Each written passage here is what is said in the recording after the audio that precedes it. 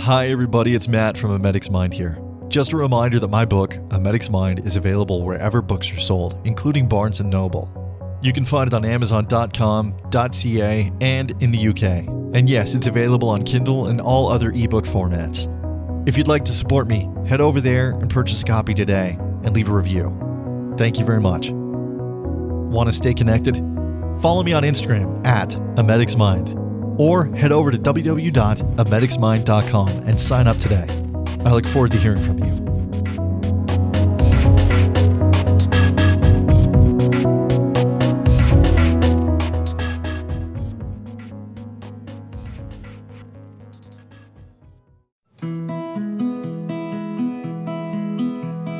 Come with me all on a journey through my head. I've seen it all, young and old, all alone, struggle to forget. Journey with me in the mind of a medic. Oh, journey with me in the mind of a medic. 'Cause that's my everyday. Oh, in the mind of a medic. Hello, ladies and gentlemen, and welcome to A Medic's Mind, the podcast. Thank you very much for being here. Sincerely appreciated. How are you on this COVID hump day? I guess it doesn't really belong in the same sentence together. I apologize. Anyway, I'm doing okay. Things are starting to open back up, so we'll see how that goes. Cautious optimism on my end, but we'll see. I do have an episode for you today, and it is kind of a unique one, as I was a guest on another podcast. It is a codcast. You know, I don't even know why I do these things. I can't even speak properly. I think I speak worse now than when I was drinking, but that's neither here nor there. I was on a podcast called the UpTalk podcast with Sean Conohan. It is an amazing podcast. If you haven't heard it and you haven't heard of it, highly suggest you go and look it up. It's on Spotify, iTunes, all over the place. UpTalk podcast with Sean Conohan. He's got 5 seasons, so there's a lot of interviews and stuff to go and take a look at. Great interviewer, great speaker. It's really a conversational format. It's not so much interview in the terms of tradition. It's very much just like sitting down and having a conversation with a microphone, which is really cool. So I had that with him today. He's another former paramedic and as well as comms officer, dispatcher. Definitely please head over there, UpTalk the podcast, give him a check and a follow, share out his stuff too. It's really good, invaluable stuff. I asked him for permission to post it on my podcast. He said yes, so I'm going to be doing that. And the following is just our interview, just our conversation, I should say. Interview is not the wrong term. Just our conversation. It was really easy to kind of converse with him, and we talked about the book and how that came to be, kind of talked about, I guess, my origin story, so to speak, where I came from and how I've ended up where I am. And it was fun. It was a lot of fun to talk with him, albeit some of the topics were a little heavy. Just that is the nature of talking about life sometimes. And, it was overall a very positive experience, and I would happily go on to his podcast again. I'm hoping to have him on mine. We did briefly discuss that, and he said he's more than willing to. So definitely we'll have him on A Medic's Mind, the podcast, at some point very, very soon. Anyway, guys, without further ado, I'm not going to bore you anymore, but this is our interview on the UpTalk podcast with Sean Conohan.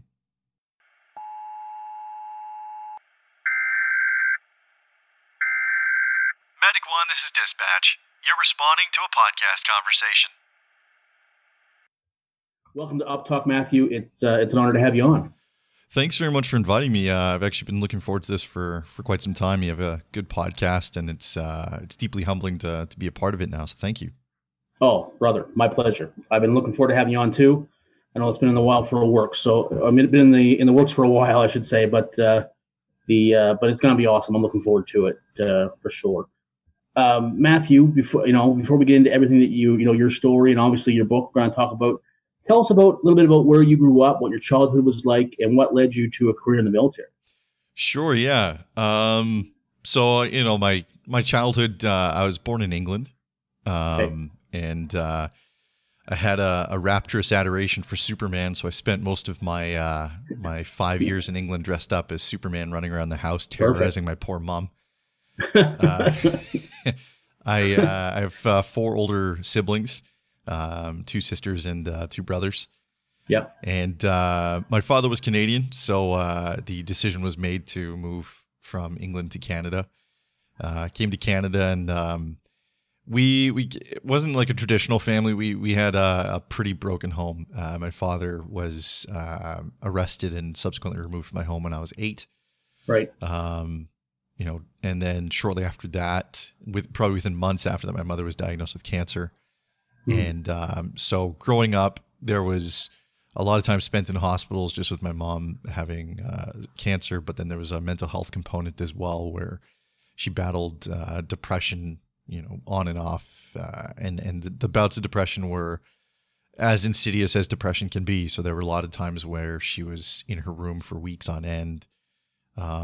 Lots of family fights just with relationships with my mom and other siblings. So a lot of my siblings were kicked out of the house at early ages. So it wasn't really a stable environment. There was a lot of moving parts. That being said, my mom, I always say my mom did the best with the tools that she had, and she was never really, she wasn't a bad woman by any means. She did the best she could, and I love her dearly. But yeah, growing up was it was a unique environment, growing up, but, in growing up in that environment, with being in the hospitals and stuff and being kind of a younger kid, as I got older, there were times spent in the hospital when nurses and doctors would come in and they would check on my mom, and I would notice sort of how kind and compassionate they were when they were doing their duties. But I would also be very confused at their language and their linguistics. I didn't know what they were saying. It almost seemed like a foreign language to me. And so I would go to school. This is kind of pre-Google and internet age of just being able to grab information at your fingertips. And I would ask the librarian to help me kind of research about cancer. And so I could kind of find those key words and be like, oh yeah, they mentioned this. Oh yeah, they said this. They said this. And so one night when I was doing some homework, I saw a news story of Canadian troops in Bosnia. And I saw a Canadian soldier with a red cross on his arm, and he was carrying a weapon. And I was very confused because my only knowledge of medics in the Army at that time were kind of World War II, Korean War era medics. Right. And generally speaking, they didn't carry weapons. So I was very, very confused. And of course I researched that too. And then I started thinking how cool it would be to go somewhere, to join the military and serve somewhere where maybe I don't speak the language, so they don't understand me, but I can bring calm to chaos, kind of help a kid that was scared like I was. So that's really kind of what sparked my interest in joining the military. Awesome. And then you had some issues. I believe you had some issues when you tried to join. Yeah. So I have terrible eyesight for anybody who is just simply listening. Like I wear like 17 pounds of glasses. So it was kind of rough. I originally thought that in order to become a medic, I would have to join as an infantry soldier, and then that I would have to get some specialized training. So that was my goal. I signed up to be infantry, and right. So I went through all the testing and I passed everything, and I got called back in to have all my results and stuff read to me by the recruitment officer, and she said, unfortunately, you cannot be combat arms. You don't qualify. Your eyesight is a category 4 and you need to be vision category 3. So I was devastated. I was like, oh man, like I like all my eggs are in this basket. I don't know what I'm going to do now. Yeah. And so she saw me kind of dejected sitting in the waiting room, and she brought me some water, and she also brought me a DVD, and the DVD was for a role called medical assistant. And it's now called medical technician, but the video started playing and it showed the medics on ships, in the Air Force and Army and working with the infantry and deploying with them and being on the front lines with them. And I was like, this is it. Like, this is what I wanted the whole time. Yeah, this is what you wanted anyway. Yeah. And so she's like, yeah, you qualify for the medical assistant role. And they do deploy with infantry. So now you have to choose your element. Do you want to be Air Force, Navy, or Army? And I just wrote Army for all the options. And she's like, okay. But yeah, so I ended up getting selected, and I went through that way. But yeah, it was a little scary at first because I'm like, yeah, my eyesight was pretty bad, and I got made. There were some pretty good sergeant jokes when I was in basic training with the glasses too. But yeah. So what year did you finally get in and start training? So I joined in January of 2002. And I served for a period of 6 years, and I got out in July of 2008. So looking back on that career now, I mean, what were some of your highs and lows from that? Well, I think the highs are, at risk of sounding stereotypical, the camaraderie, the brotherhood. Right. I met some great men and women in the forces. I had some great male and female role models and leadership in the military. Petty Officer Penny, who has subsequently passed away, was one of the first, leadership mentors that I had when I first got there. She was very intimidating. I think she was about 5 feet tall, but she was scary. Yeah. But it was cool because I saw. I saw this woman in an elevated position of authority and having a prestigious career and how well she handled herself and the stressors of military life. And so when you see people tolerate it and handle it well, it's kind of an inspiring thing. So I buckled down and started kind of watching people around me and feeding off of them. So the highs were, I guess, just the excellence of human ability, just watching people thrive in environments that typically you might not be able to due to stress or whatever else. But yeah, so I mean, those were some of the highs. Obviously fun times too, some funny moments, mishaps and things, and being made fun of. I mean, we in basic training, it's all just kind of a game anyway, but some of the experiences I have of basic training are some of the funniest in my life. For room inspection, you have all your boots on the end of your bed, and the sergeant comes in. And I remember him telling me my bed is crap, and he flipped my bed, and my boot flew over into the next cubicle, which was Private Hood's cubicle. And then they go in to inspect Private Hood, and he starts yelling at Private. He goes, "Why do you have one of Hennigan's boots? What the heck is wrong with you? What, did you steal the soldier? Do you have a foot fetish, Private Hood?" And he's like, "I think you threw it over when you messed up Hennigan's bed." He goes, "Oh, it's my fault you have a foot fetish." Oh. It was so those were some of the highs. It was a good place to grow up. It was your tribe. Yeah, absolutely. Yeah. And you learn things about yourself, about what you can and I guess there's no such thing as can't accomplish, but you learn things that you wouldn't have thought you could do. I'd never fired a weapon until I joined the military and I became a marksman. I never rappelled off of a tower, and I ended up rappelling off a 30-foot tower in full gear and had fun doing it.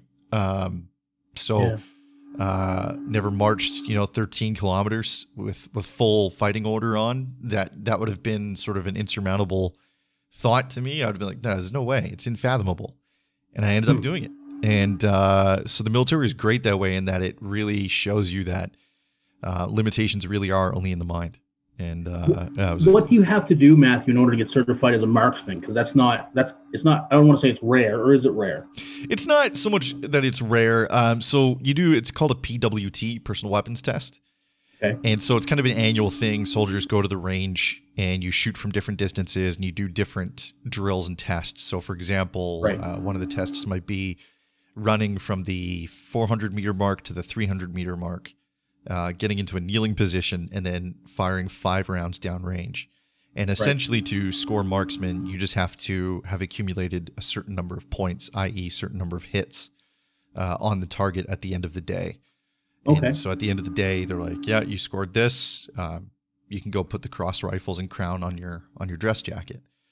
So for me, that was kind of a huge thing because the eyesight thing and it was pretty it was pretty crazy, but I got to wear that on my uniform, and that was a big thing of pride for me. So yeah, it's not so much that it's a rare thing, but not everyone does it. So it was kind of cool. Yeah, no, it's very cool. Very cool.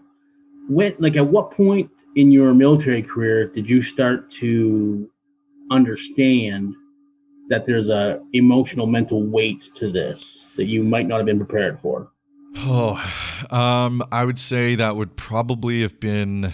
I came back from a tasking, and I got What's picked that? up. What's a tasking? Oh, tasking is it's kind of like there's another place in Canada or something, another unit that might need a medic, and they don't have one available. Okay, In their right. region. So you're lent out. Yeah, so I was attached to an engineer company in New Brunswick. They were going through their engineer schooling. So Okay. basically, I just got to watch them blow stuff up for about 2 weeks. And I was just there in case anybody got hurt, and luckily nobody did. Nice. We had like one nosebleed, and that was it. But I came back from that tasking, and I got picked up by my roommates, and they informed me that we lost a medic overseas. And his name was Corporal Andrew James Eikelenboom, and he was the first medic killed since Korea in combat. Oh, wow, really? And 23 years old, he was just a young guy, and he was like weeks away from coming home. In fact, his kind of tour was done. He volunteered for the mission that he went on. That's just the kind of guy that he was. And this was back in 2006, so this was when Canada was kind of in the thick of a fighting season. Right. And for me at that point, at that moment, going to the unit and sitting down and having our COs relay this information to us, and then watching people that had either gone to medic school with Boomer or the COs that knew Boomer, watching them kind of choke back their human element to remain their military element. Watching that, it all kind of started to sink in that this war and what Canada's doing isn't just a news story. It's not just on the bottom of a news feed anymore. This is a real thing, and medics are not impervious to the dangers of what's going on over there. And so that part was when I really kind of started to notice it, but it was in the process of being selected as a pallbearer. So I carried Boomer's casket when he arrived in Trenton, and we carried it all the way from Trenton to Comox. And it was, for me, that I don't know if I'll ever have the words to describe the heft of that event, of that tasking, that undertaking. It is both one of the most honorable things that I've ever done and one of the most heartbreaking things I've ever done, to watch family members come up and mourn, and it was big. And I think that was when I really started to clue in and go, this could be the guy next to me. Right. Guys that I went to school with, guys that I'm living with, guys that, I've known for years now, that have truly become family. And this could be a real thing, and this is real. And unfortunately, down the line, that ended up happening. Yeah, I mean, you realized that, and then then was it just put back in the back of your mind, or did you did you act on that at all, or was there anything that you started to do differently because of that? No, I mean, I started having some nightmares, right from carrying so I mean, there was just some events surrounding the casket and carrying and everything, and I started kind of have some bad dreams. They weren't really all that invasive at first. They were just something I kind of woke up and took note of. Right. But I didn't say anything because I'm like, I wasn't overseas with him when I'm not gonna say anything. Right. And operational tempo was very high at that time. Because we were supposed to deploy the following year, and pre-deployment training in Canada is quite extensive. Mm-hmm. And so I was also in a new relationship at that time, which, being in the military and in a new relationship, has its own unique stressors. Yeah. And it wasn't the healthiest relationship either, so that also comes with stressors. But I kind of, with tempo being so high and everything, I kind of just tried to forge and go ahead with what I was tasked to do. And when the time came for our unit to start deploying, you go in chalks. So you go in, you don't all deploy at once. You kind of go in different sections. And Okay. A guy that I had gotten to know, Corporal Michael Starker, today is actually the anniversary of his passing, in May of 2008. I think I saw. Is that what you posted about? There was a picture. Yeah. I saw you posted on Facebook. Yeah. Okay. Yeah. Previous iterations of me would typically be spending this day drunk and in a bar, but that's not really befitting of of holding someone's memory. So I think just posting a blurb and a picture to keep his legacy alive and show people is probably the more honorable way to remember a friend.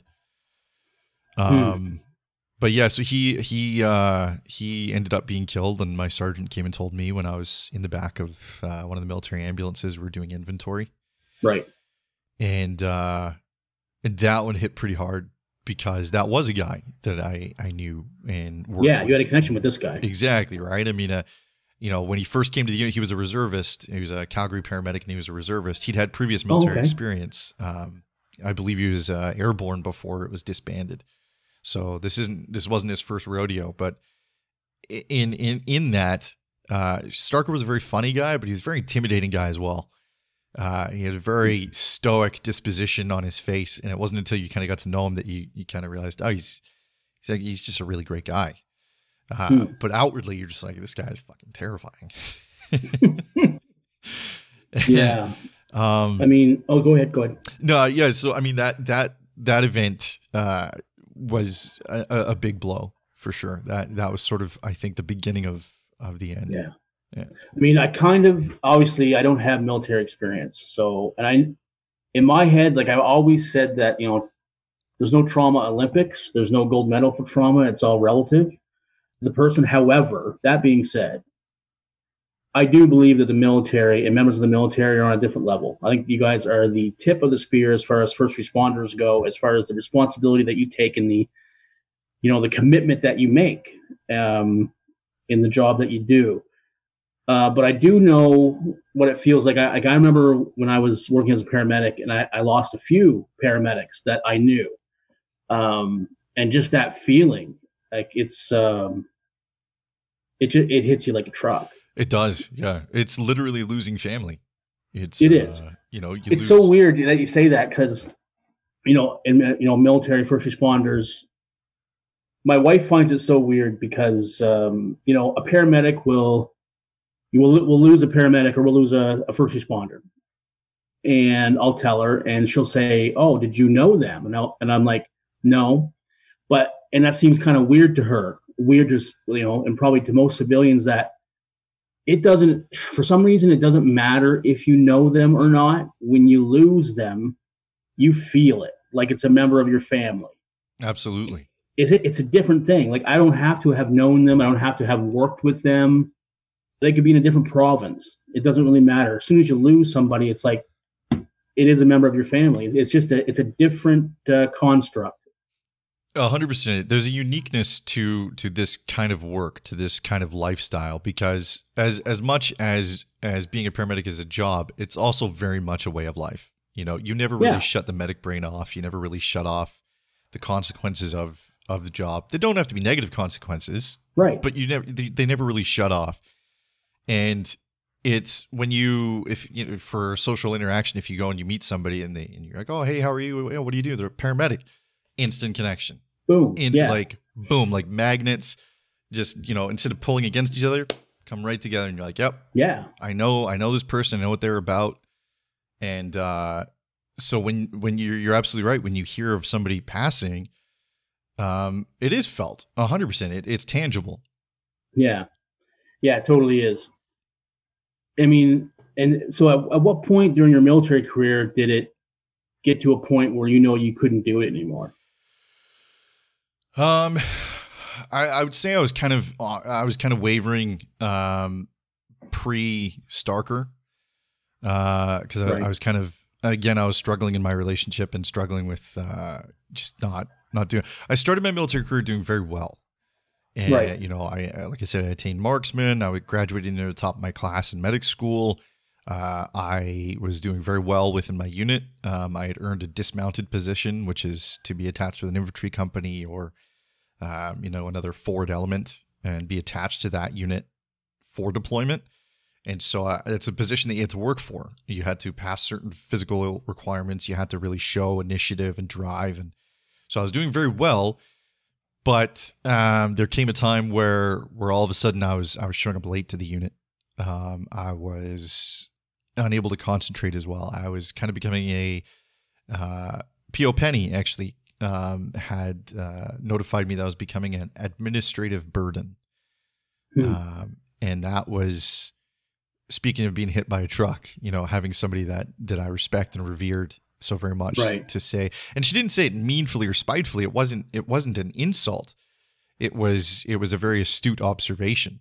Informing you. Exactly. Yeah. And it was, yeah. It was basically like, it was the equivalent of I'm disappointed in you from a parent. And it was so, those things just kind of started to spiral. And then I began floundering. I didn't really know exactly how to get back to where I was.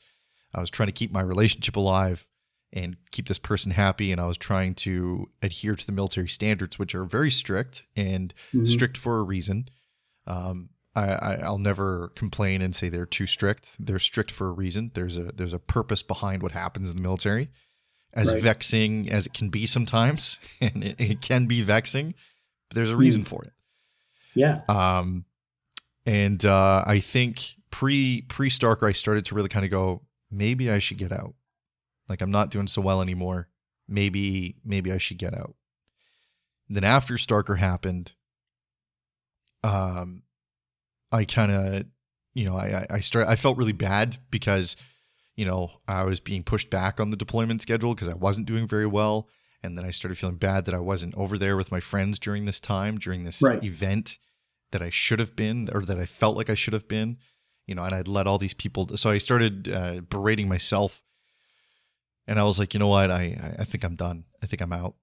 And then I ended up putting in my release papers, and that was it. When did alcohol become a problem for you? So I mean, alcohol was kind of, or if it was a problem. Yeah. I mean, alcohol has kind of been, I wanted to say it started innocuously, but it always kind of been a pervasive element in my family, with siblings and stuff like that. And I enjoyed it at a young age, just 16, 17, 18, getting older brothers to buy me booze. And I would say problematically, I was probably using it problematically even in the military. I'd buy beer at the end of a day and polish off a 6-pack and not really think about it. Right. And then weekends would come around and we'd blow off steam and I'd drink alcohol. Yeah. Yeah. But again, I wouldn't think about it because you show up to work and you show up on time or you do whatever. So you consider yourself fine, right? You're functioning. It doesn't seem like a problem. You're not like those guys on the street. Functional. Exactly, right? Like you put blame somewhere else and you put yourself in comparisons to what you think a problem really is. Right. So I would say problematically, probably, while I was in the military, because there was sort of a daily consumption there. And that probably didn't get any better with your transition to civilian life. Definitely not. I mean, I got out in July of 2008, and 2 days after I got out, somebody that I consider one of my better friends, he was a brother to me. Colin Wilmot. Is this the notification you got when you were at your girlfriend's parents' house? Correct. Yeah. So I was 2 days removed from the military, and then I find out that this guy that, had slept over at my house, and this guy that, I'd gone drinking with, he was a great human being, had been killed overseas. And drinking really ramped up at that point. Because again, more guilt, more shame. I should have been there. He wasn't even scheduled to deploy. Maybe because I left, maybe he got put in that place. All these terrible circling sharks of negative thought came, it just encompassed my thinking space. And the only way to really deal with that at the time that I felt was just numb it, drink it, get it away. Yeah. And then I started working as a paramedic almost immediately thereafter. Did you have any reservations about doing that because of I know it's a totally different thing. It's not a military medic, but did you have some reservations? I think I don't want to say reservations towards doing it. I think I had some trepidation in that it was new, that it was different. Right. Okay. But as far as like the mental health component went, no, I wasn't even contemplating that I was in a poor mental state. Really? So even right now, at this point, you were not considering yourself to be in a mental health crisis? No. It just, to me, I was like, I'm stressed. I'm stressed because I just got out of the military. I got out of a place where I knew where my meal was coming from. I knew where my paycheck was coming from. I knew socks and underwear. I knew where that was coming from. So I left this structured environment for the uncertainty of civilian life with a relationship that was still tenuous at best. And so to me, I was like, I'm just stressed, and that's why I'm feeling the way I'm feeling. And so I thought, okay, if I get in this career, and I start doing well in this, things will turn around. I'll start getting a steady paycheck again. I could start building that envisionment that I had of the white picket fence, the house, the girl, the car, the kids, whatever.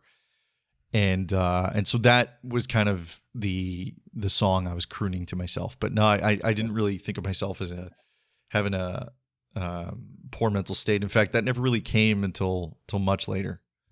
Huh. Okay. Yeah. Do you still do you remember your first day as a civilian medic? How that went? Yeah, it was a pretty. I was kind of working in a rural town for my first medic gig, and it was a relatively slow day. They showed me the coffee spots, and they showed me where you post up if you have a street side deployment or something, and it was a pretty low key kind of day. In the evening, we went to a cardiac arrest. We were a second unit, a backup unit. Right. Went to the cardiac arrest, ran the code, and the code went well. And everyone on the both units, both cars were kind of fueled with adrenaline because it's rural. It doesn't happen all that often. So they got to do medic stuff. So everyone was pumped. And so there was almost a happy element, which is ironic to say. Right. Well, you're there doing the job that you're supposed to be doing. Exactly right. Yeah. It's not that we were happy. So there is an excitement. It sounds weird to say, but there is an excitement, adrenaline to that. Exactly. Yeah. You don't want somebody to get hurt. I saw a T-shirt once that says, "I don't want you to get hurt. I just want to be there if you do." Right. And exactly. That's right. So I mean, there's that element to it where you finally get to start doing your stuff, and it was cool because I had this training and this knowledge that now I was the guy. I wasn't in a whole unit of people. We didn't work on the ambulance so much in the military. Right. So now I was doing my stuff every day, and that was euphoric for a time. Being able to start an IV, being able to even grab a blanket for an old lady and just talk to her and let her know, or an old guy and let him know, hey, this is what's going to happen. They're going to take you in. Like, just being that thing. Yeah. Was amazing. So for a time, the job became euphoric. It was great. When you talk about cardiac arrest, obviously there must have been a difference, because in the military, if you're dealing with a cardiac arrest, chances are the person, or if you lose a person, you know them. Yeah. Whereas as a civilian medic, you go to a cardiac arrest and chances are you don't know them. Mm-hmm. Did you find that to be a little bit different emotionally? Yeah, I mean, so in the military, I never really had to work on anyone that I knew. No. In a very serious capacity, sprained ankle, hurt knee, But if you lost somebody, even if you weren't there, chances are you knew them, right? Exactly. Yeah. It was. So in the civilian sector, it was. I was unique in that when I first started, it was in a rural town, which was my now ex. It was her hometown. So the people I was working on, she knew. And unfortunately, that kind of blew back on me in that I went to another cardiac arrest sometime later, and it was for a grandparent of one of her friends that she went to high school with. Mm. And she knew that I had gone to that call, and because obviously she speaks with this person, and long story short, the next day, unbeknownst to me, she'd been talking with this individual and saying that we could meet up at the grocery store, and then go for coffee, and I could talk about it, which I can't. You can't. Yeah. And doesn't work that way. No, and I was ambushed by this, right? This person comes up, and obviously he's quite distraught. It's his grandfather. He has a relationship with him, and he's asking me like what happened. And I'm like, who is this? Like, what is going on? And then that's when she told me. She's like, oh, this is so-and-so. And I said that you could talk to him, let him know what happened. I was like, no. Holy, she didn't even prepare you for it. No, it came out in it felt dreamlike in the worst possible way. Yeah, that's horrible. Yeah, it was. So, I mean, there was blowback that way. And like, again, not emotional in that I knew the person or anything. It was more like panic. Like, I can't talk about any of this stuff, but now there's this grieving person that, like, I don't know where to go. I felt trapped. And that caused a pretty big fight between us. Yeah. I can imagine it did. Yeah, that wouldn't have been nice. Yeah. Because I'm sure that she did not have any bad intentions with what she was trying to do. She just didn't realize the ramifications of the fact that you can't talk about it. I would agree. Yeah, I don't think it was done out of malice. Yeah, I just being naive. That's really exactly. Yeah, 100%. And so it was. That. If I had to go back and compare it to military, obviously losing friends in the military for me was much worse, just because, of course, they truly, those people did feel like family.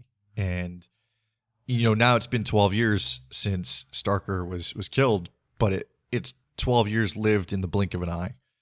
I posted those pictures today on my social media, and as I posted them, I lingered for a minute. And I looked I looked at these photographs, and I ingested his features, and I'm like, yeah, I know this guy.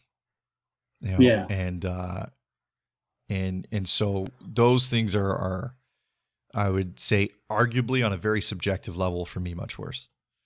No, that makes sense. So how far into your civilian medic career did you start to realize that there's an issue? Because there was an issue for a long time, and you probably just didn't know it. Yeah, I mean, so I kind of figured nightmares was normal. I figured nightmares and alcohol consumption was normal because I had a lot of piss-ups with a lot of medics. We'd sit around and get absolutely drunk and talk about the shit. We would talk about the bad stuff, and I kind of just assumed it was normal. And so, honestly, and perhaps even arguably naively, I didn't really think there was a problem until I got my DUI. And that was in 2015. 2015. Yeah. Yeah. I mean, when that happened, what were you saying to yourself?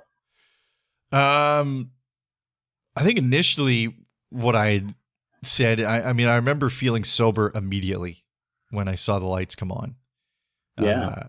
And I remember thinking that I'm going to get arrested because there's no way that I'm going to pass this test. Right. So I remember readying myself for that. But then being in the back of the car, I remember going, I think I'm in some trouble. Not legal trouble. I think I'm in some trouble.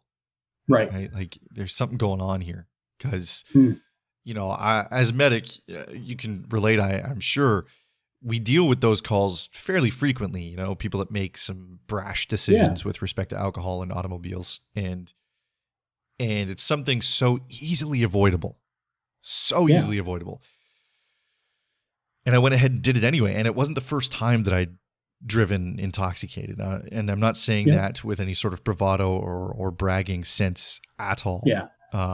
It's just, it's the bare bones truth. It's not the first time I did it. It's just the first time that I was caught doing it. And, as a sidebar to that, I don't know where the officer is these days. I don't know if he listens to podcasts, but if he does, I want to send a thank you to him because of his diligence, because of what he did.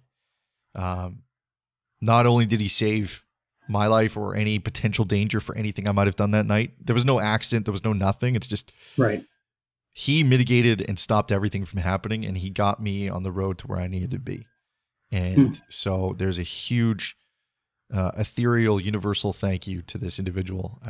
And it's a wholehearted and sincere thank you, because without that event, I don't know where I'd be. So after that happens, is that when, I mean, did you start to ask for help after that? Yeah, so I was working, and I enacted my employee benefits saying, okay, I think I might need to speak with someone. Right. And I initially had went to speak with one psychologist, and that didn't go so well. I think probably if I have to take some ownership in it, I definitely will. I just don't think I was ready or willing to kind of partake. But then I was still burning through my sick time, not able to come into work. And I, asked if I could speak with somebody else, and they put me in touch with the psychologist that I'm now dealing with. Okay. She specializes heavily in trauma, especially with first responders and veterans. And so she's got her fingers on the pulse of what those two worlds are really all about. And she's a very tough lady to deal with, in that she's very she challenges me on a personal level, a therapeutic level. So she's tough in that respect. But I credit her with truly saving my life. She 100% did.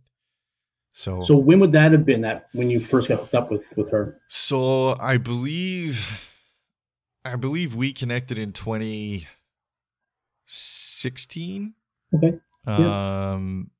Dates are kind of tough for me sometimes. Oh yeah, for sure. Well, me too, man. I wouldn't be able to do that. Yeah. I can't. I want to. I know it was Valentine's Day. I know. Oh really? I know that. Yeah. I remember thinking to myself how what a terrible fucking date this was. Yeah. You probably didn't take chocolates or flowers or anything like that. No, I went and got absolutely obliterated after Oh, really? our session. Yeah, I got absolutely dropped out. I was trying to tell the bartender that I had a horrible date, and I don't think I got it out very articulately.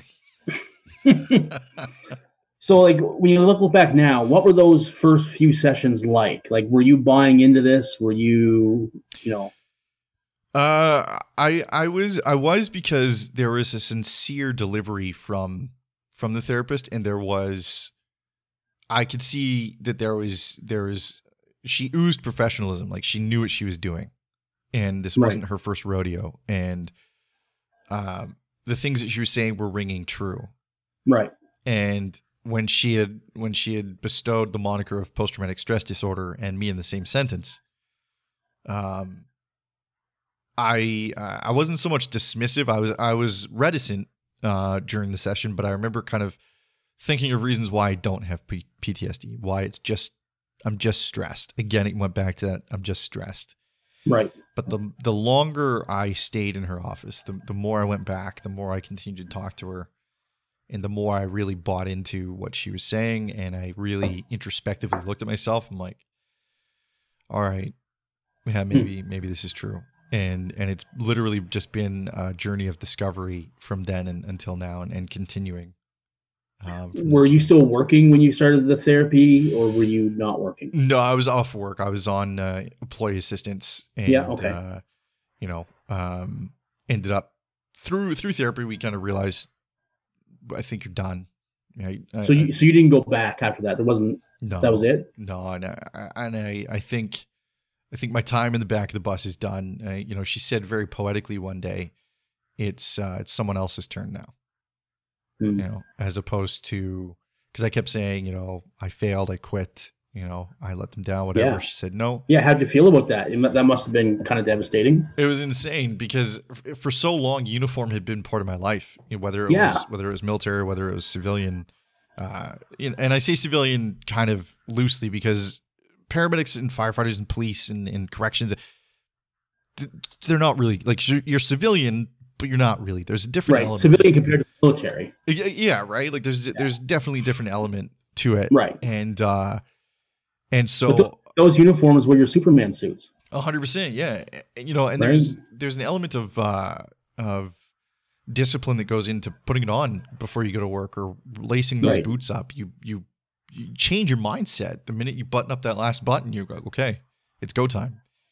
And taking that off, I felt naked and invisible for quite some time. I felt worthless. You know, I'm like, well, now what?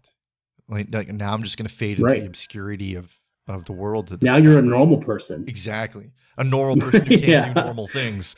Right. Yeah. So it was tough. It was really hard, but I mean, I've had some time with it. I'm more at peace with the fact that time in my life is over. Yeah. Mainly in the fact that I know that I can't do it healthily.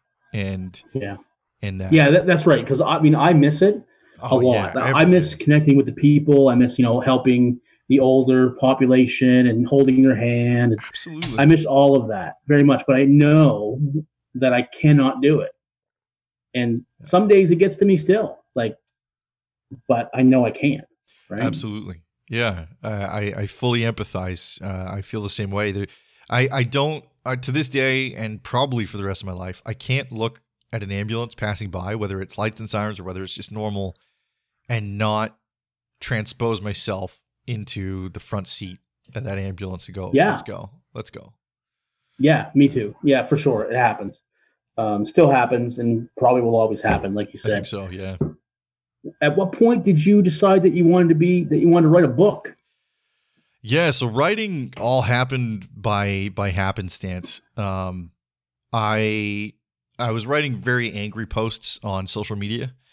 Oh yeah. When I was really drunk and politically charged. How did that go for you? It went really poorly. It went really poorly. Yeah. They're politically charged. They were controversial. I wanted people subconsciously, I think, I wanted people to feel as pissed off as I was. Right. And so I was just bleeding onto the world and saying things that just don't need to be said and, what have you. But, in no longer working and not having that sort of distraction, nightmares seeped in even further and even more. And so I was sleeping barely, 2.5 hours at a time. While in the circling drain of intoxication, I was still drinking. In fact, I found the best way to mitigate nightmares for me was to get absolutely obliterated, and then that way I wouldn't have REM sleep, and I wouldn't have to worry about dreams. Right. But when your alcohol-induced sleep isn't really sleep, you're not really resting. You're just passed out, so you don't wake up refreshed and glory-eyed and happy. Usually you end up feeling a lot worse for wear. Yeah. But one night I'd had a dream, and I woke up, and it was the middle of the night. Nobody was awake. The world was basically asleep. I didn't even hear any cars passing outside, so I was very angry. And I wrote this huge post, and it wasn't a political post. It was just an introspective, what I'm feeling post. It was right. This huge thing. And amidst all these people reaching out to me to make sure I was okay, which is very fortunate to have those people in my life. But I had people say, hey, you should think about writing a blog because it might reach other people. Okay. And so I started researching how to write a blog, and I signed up and started just kind of throwing out my thoughts on this blog. And so again, not really with the intent of being published or fine. Like it was literally just to put, I found there's a catharsis in doing that, kind of a steam valve in a way, letting some stuff out, channeling my inner angst into sort of lexicological dispersal. And I had this interaction with a friend of mine named Simon, who knew Natalie Harris, and kind of connected us, me and Natalie, via social media. And Natalie Harris, who was a published author at the time, started posting my blogs on her social media, and her publisher found it, and her publisher sent me a message one day via Twitter, said, hey, I'm a Canadian publisher. I'm interested in putting together an anthology, and I would like to work with you. To which I responded with, you're not a fucking publisher, leave me alone. Yeah. Then I Googled her, and it turns out she's a fucking publisher. So I was like, oh shit. Oh, yeah. But it all worked out. We started working together, and I started writing, and this kind of came at the time after my mom's unfortunate passing. And so I knew that I wanted to write an element of my mom in that story, and she helped me do that. with respect to crafting it in a way that fit the motif of the book. And so I thought that's as far as I was getting published. I'm like, oh, that's cool. Maybe now I'll just write my own book and self-publish. And, a lot of stuff was happening. It's kind of hard to talk about everything, but a lot of stuff was happening in the sinew of that story, of that, those years. It got to the point where still going through therapy, still going through stuff I needed to, where I decided I had a problem with alcohol and acquiesced to going into treatment for it. Okay. And so I did go into treatment for alcohol. That was in 2018. And it was a 6-week program in a place called Bellwood. Okay. And the publisher, Heather, began sending me a package a day every day that I was in there, just to let me know that somebody was thinking about me on the outside. Wow, that's huge. It was massive, yeah. And subsequent Simon too. Simon sent me stuff. He sent he sent me a coloring book of different shaped penises to Bellwood. Really? And the best part is I can't open my own mail. They have to open it. So the support staff open it up, and out comes all these pages of different cocks just strewn about the place. And I'm like, I don't know. Wow, that was an interesting choice. Yeah. So, he's a good old medic as well. He's got the medic humor. Yeah, absolutely. So, yeah. So you go to treatment. Yeah. And then you get out of treatment, and then how long does it take you to put this book together? Yeah, so we had kind of, Heather and I, the publisher for Winter Tickle Press is the name of her publishing house. We had kind of talked about the idea of maybe penning a book, and she said we would talk when I got out of Bellwood. And on the last day that I was in Bellwood, she sent me a package, and it was just a thin kind of envelope, and I opened it up, and it was a writing contract for A Medic's Mind, my book. Oh. And, when I get to tell the story, I didn't cry, but in reality, I definitely cried. When I saw that paper, I was like, ah. And so is there a monetary element to a contract like that? No? There's like royalties. You get royalties from the book and stuff. Yeah. But ultimately, like at the time, monetarily for me in the book, it's kind of a secondary. Well, yeah, for sure. No, I should know how that works. Obviously I've never done that, but yeah. So when they give you the contract, they break down like royalties and you kind of get the royalties every quarter, I guess, right, for the year. And then, you kind of go from there. But it was mind blowing because I like the first person I wanted to share this with was my mom, but unfortunately I couldn't. She was gone at the time. So we actually, you know what? We totally missed that. When did your mom pass? She passed November of 2017. 2017. Yeah, okay. She died by way of suicide on November 6th. And so I was still drinking heavily prior to then, but I dove headfirst into a bottle after her passing. And I think I swam every curvaceous inch of every bottle put in front of me. Yeah. So the book. Okay, so you've been nice enough. You sent me a copy of the book. So I've been reading it. I'm like halfway through the book, which I'm not really the fastest reader anyway. I like to read, and I'm a good reader, which sounds weird, but I have trouble slowing my head down. Yeah. Right. So, but I'm getting better at it because I'm making myself read. So the first question I have, and I mean this respectfully. Sure. Have you always been a vocabulary geek? Because there are so many words in this book that I have to stop. Okay, let's Google this word. Like, you know what I mean? Like, it's awesome. Like, and the book is so well written, and it's like really good read. But yeah, you love your words, your big words. Yeah. So that kind of that was born from a few different things. Okay. And so basically, I touched on my mom having some mental health issues and how she'd be depressed. Well, there was also she felt like ghosts were in the house sometimes. Okay. And so there were times where she would ask me to sit outside of her door. Right. Yes, I remember this in the book. Yes. Yeah. So I didn't have access to a lot of books. There was Goosebumps and Nate the Great and stuff like that. But as you get older, those books aren't really. Yeah. So I started kind of just flipping through a thesaurus, and because that was really well, it shows. And you put in work. Yeah, so I started doing that, but then there's a more selfish element, and that spawns from the fact that there was a TV show that came out while I was in high school called Dawson's Creek. Right. And that show is known for young teenagers using this bright vocabulary. And so... Oh, really? I didn't realize that. I started thinking, hey, if I have a good vocabulary and I wear sweater vests, I'm going to get all the girls in high school.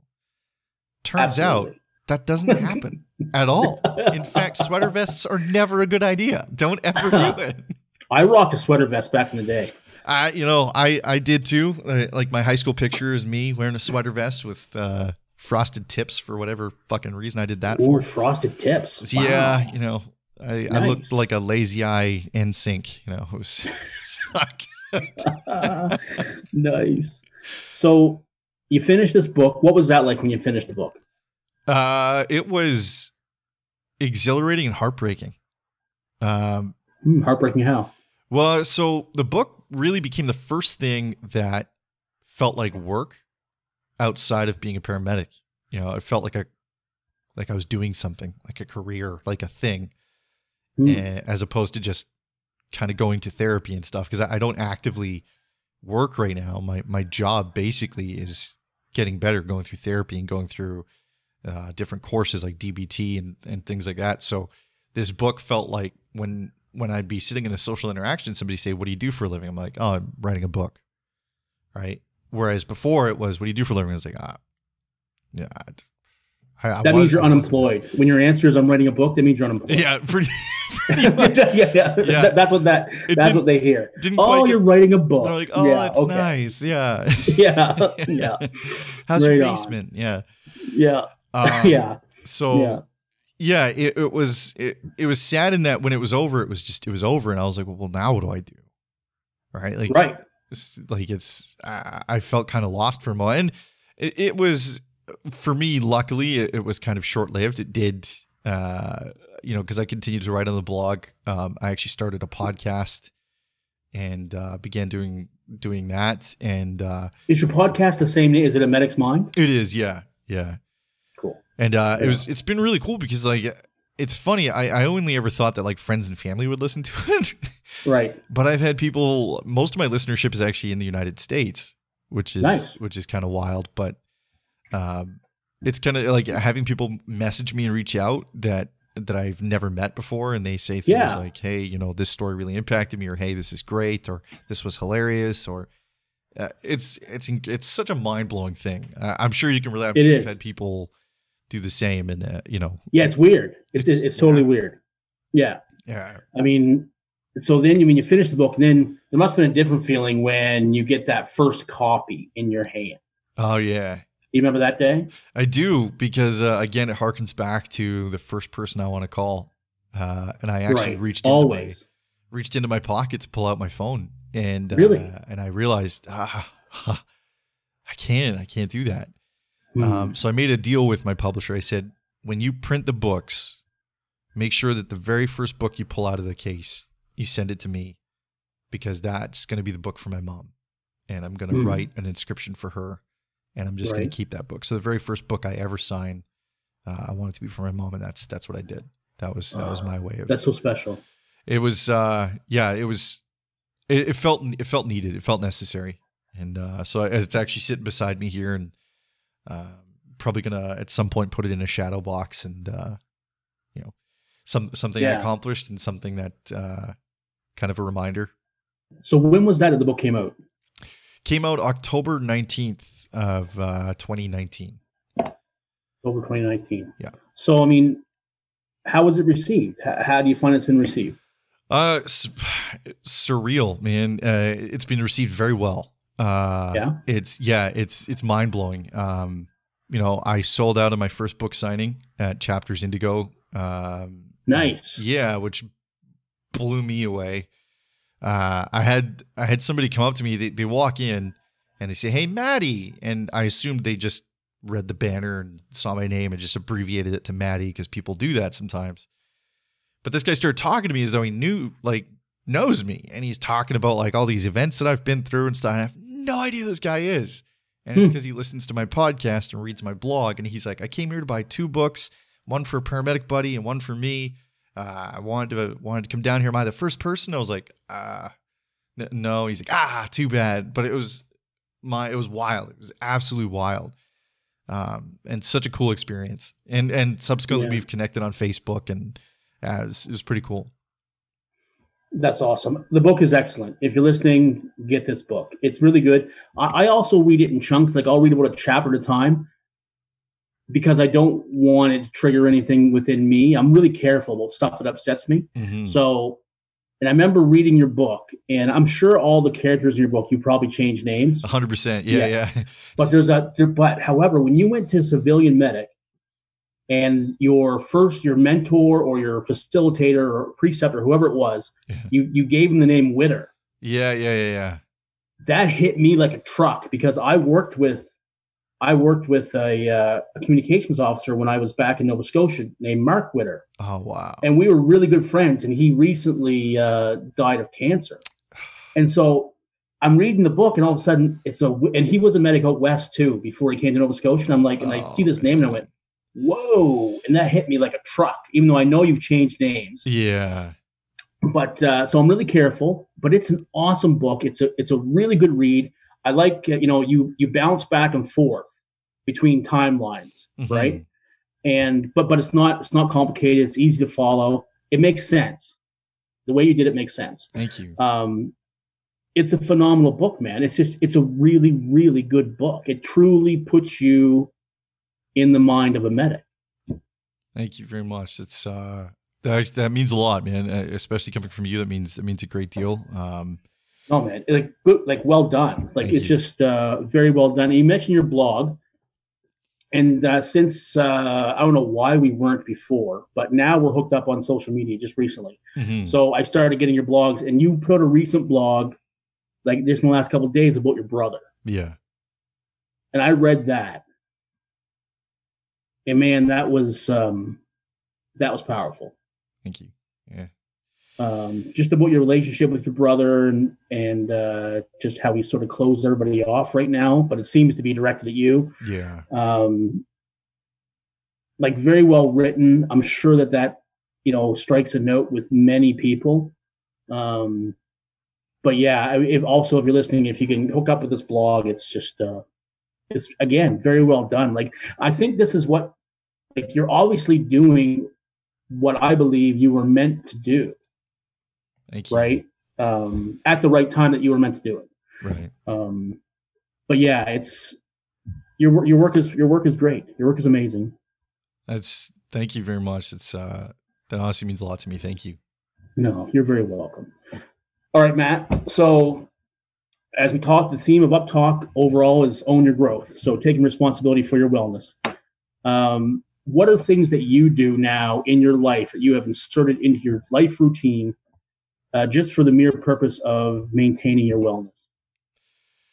Obviously writing. Writing, you already write. So I imagine that's awesome. Yeah, I definitely write. I carry a journal around with me, and I write down my thoughts, at whim. If I'm sitting somewhere. I just started doing that myself because it's an amazing thing. Basically, yeah, for years, anybody who told me I should be journaling, I just said, well, fuck you. I'm not, fuck that. I don't want any part of journaling. I'm not interested in journaling at all. Yeah. However, having done it now since September of last year, it makes a difference. Yeah, it definitely does. I find that it kind of helps slow me down a little bit. Right. That's right. I struggle with anxiety a little bit as well, with respect to other symptomology that kind of runs its course through me. Yeah. But I find that being able to structure something in a writing sense helps kind of slow the world down a little bit. And it's one of those things that there's an exercise that my therapist does when I start getting disassociated, and it's kind of naming 5 blue things in the room. Describing those blue things. Where are they? Okay. And so I find that if I'm starting to kind of get a little carried away, if I write about something and I describe it in literature and I'm describing what I'm looking at, it helps ground me. So journaling is something I would say that I've been using right now that help ground me and keep me present. I've recently picked up a camera, photography, and I've been messing around with that. And I find that the technical aspects of worrying about, like, shutter speed and ISO limits and things is a really unique tool for me, in that instead of being so hyper vigilant of everything around me, I'm focused. And so I find that photography is kind of helping a little bit. It's definitely not a cure. The world can still be a bit of a scary place with respect to noises and just things. But it's definitely something that helps, and it's challenging. And so, yeah, for sure. I know quite a few medics, just medics alone, that have turned to photography. I don't know. I mean, if you're looking for any, be part of any kind of community, you should look up John Brown Photography. John Brown, okay. He's a medic, and I worked with him at the dispatch center, and then he transitioned out of that career and now lives in Cape Breton in Nova Scotia, and he's a photographer. And phenomenal. Like, he's so good. I'm sure you'll enjoy looking at his stuff. All right. I just wrote his name down here. When I'm done here, I'll check it out. Yeah. No, he's really, really good. What about how about meditation? Do any of that? Yeah, I try to do some mindful stuff in the mornings. I mean, I usually have to wait a bit. Typically, my sleep cycle is broken by nightmares, typically. So I wake up with adrenaline quite often. But I generally try to take some time out of my day to be mindful. And I try some breathing exercises. I have a few apps on my phone that my therapist has suggested. Some. Do you have an Insight Timer? Have you heard of that? No, I don't actually have that one. That's really good. But I mean, there's lots of good ones. You're right. Insight Timer is what I use. I know a few people that use that. Yeah. It's just a plethora of different meditations for any kind of situation. It's really good. Yeah. I'm going to write that down too, so I can pass that along to her as well. I want you to notice that I use the word plethora just for you. I appreciate that. I pulled that out. It's very grandiloquent of you. It's yeah. What about floating? Have you ever floated? No, I haven't. I have actually looked at it, but I've never done it. I mean, right now we can't float. Obviously, we can't do anything. But when things get back to whatever new normal we're in, I would highly suggest you go for a float. All right. I think you would love it. I'll definitely look into it for sure. Oh, no, yeah. Let me know how that goes. So, I mean, Matthew, if people want to reach out to you and they want to connect with you to get your book or for speaking or anything else that you do, how can they get a hold of you? Yeah, so I guess the easiest way to remember, my Instagram is A Medic's Mind. So feel free to reach out and send me a message there. Facebook is by the same name, A Medic's Mind. Yeah, I have a Facebook page there. My book is available on multiple platforms like Amazon.com.ca. In the UK, it's in Barnes & Noble. It's basically just typing in A Medic's Mind. It should come up. My email is always open. So, I mean, if you go to my Instagram, I have my email connected there, and you're more than welcome to email me. As a caveat, I generally don't act as a therapist. I'm just kind of there as just a person listening ear. But if it gets beyond my scope, and I try to protect myself from trauma too, I don't respond anymore to people's traumas on the ambulance. So therefore I have to protect myself there. But I mean, you're always welcome to reach out, and I can help in any way that I can safely. Perfect. Yeah. Yeah. No, that's excellent. Before I get to my last question, I just want to ask you, how do you feel you're doing now? If I had to compare myself from now to pre-Bellwood, so drinking me versus now me, I would say that I'm doing better in the sense that I'm more open to therapy. I'm actually able to manage it a little better, to actually ingest what she's giving me, right? To work on getting better. Nightmares is still a thing that plagues me, so that's still an issue. Like sleep, like I said today, I was kind of worried that I was going to miss our scheduled appointment because I thought I'd overslept and it was 1 p.m. So yeah, it's it's still a thing, but I would honestly say that my quality of life now is exponentially better than what it was while I was drinking and while I was going through that stuff. Happy to hear that. So are you doing Zoom therapy sessions now? I am. Yeah. How do you find that? So, I mean, it's unique. It's good to still have the therapy session. It's good to still have that ability. I find that trauma work isn't really an option via Zoom. There's a multitude of different reasons for that. For me personally, I find that there's a security to the therapist's office, whereas when Zoom session ends, I'm still in my apartment. Yes, I was mentioning this to somebody. Somebody else was telling me about this. Someone else sort of cued me into that, is that there's a lot of issues because people are having their Zoom therapy, and then the meeting ends, but you're already back in your house. Yeah, you don't have that drive to and from the therapist to sort of, to wind up or wind down. All of a sudden, you turn your laptop off, and your kids, your dog, your significant other, all the house things are like right there. Yeah, and everything can become pretty small, pretty claustrophobic in those moments. I used to, back when things were normal, I used to, after sessions, I mean, I'm always pretty tired. I call therapy days nap days because they just wear you out. Yeah. But I usually go to one of my favorite coffee places and, sit there for distraction. It's usually, pretty waitresses, friendly faces, it's just somewhere that's completely distracting, viscerally. So I used to do that quite a bit. Now, obviously, that's not so much of an option. So I've been walking quite a bit. Just getting out, going for a walk. And luckily, so far, I haven't gotten in trouble for it. So. Wicked. All right, Matt, I'm going to ask you one last question. So knowing what you know now, having been through your journey, which has been, quite the journey, if you were to go back and talk to yourself before your first day in the military and you give yourself one piece of advice, what would it be? Pack a lunch. Really? No. I was hoping that's kind of insightful. I'm sure you have a meaning for that.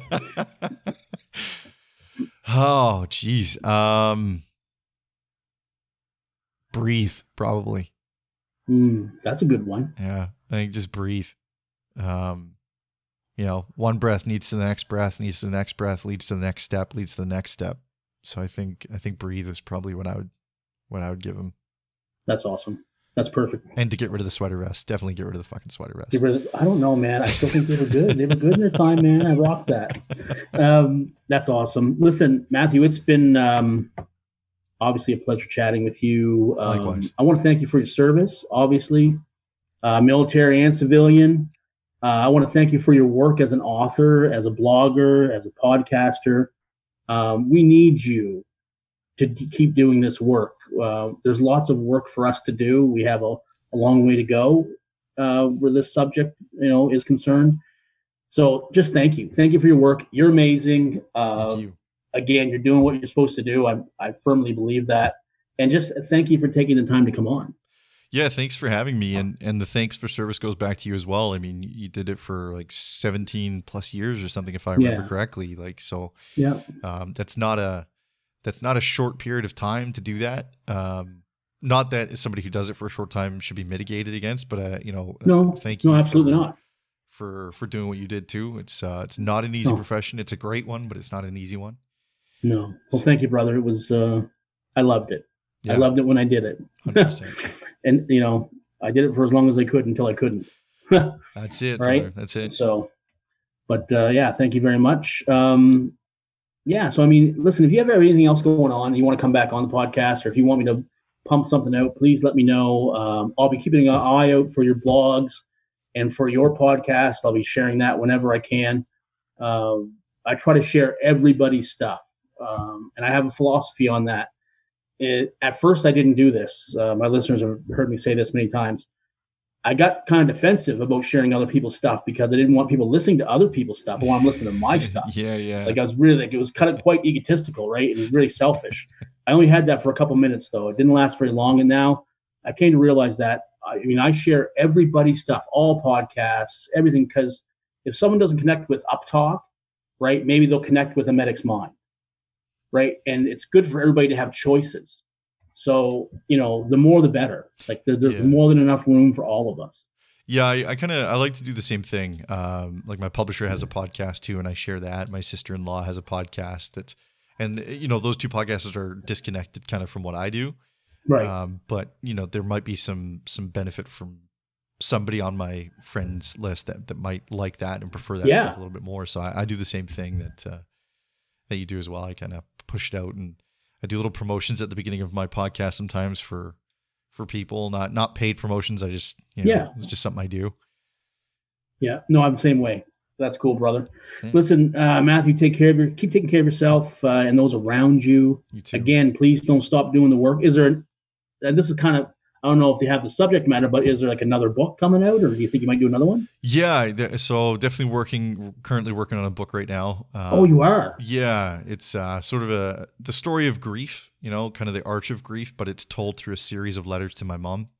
Oh my God, man. On my blog, sometimes I write letters to my mom still, just to kind of keep her informed of what's going on in life. And so I thought, and my publisher thought it'd be a good idea to maybe tell the story of at the very beginning and how grief arcs and arches and leads you to one way, but as told strictly just through series of letters.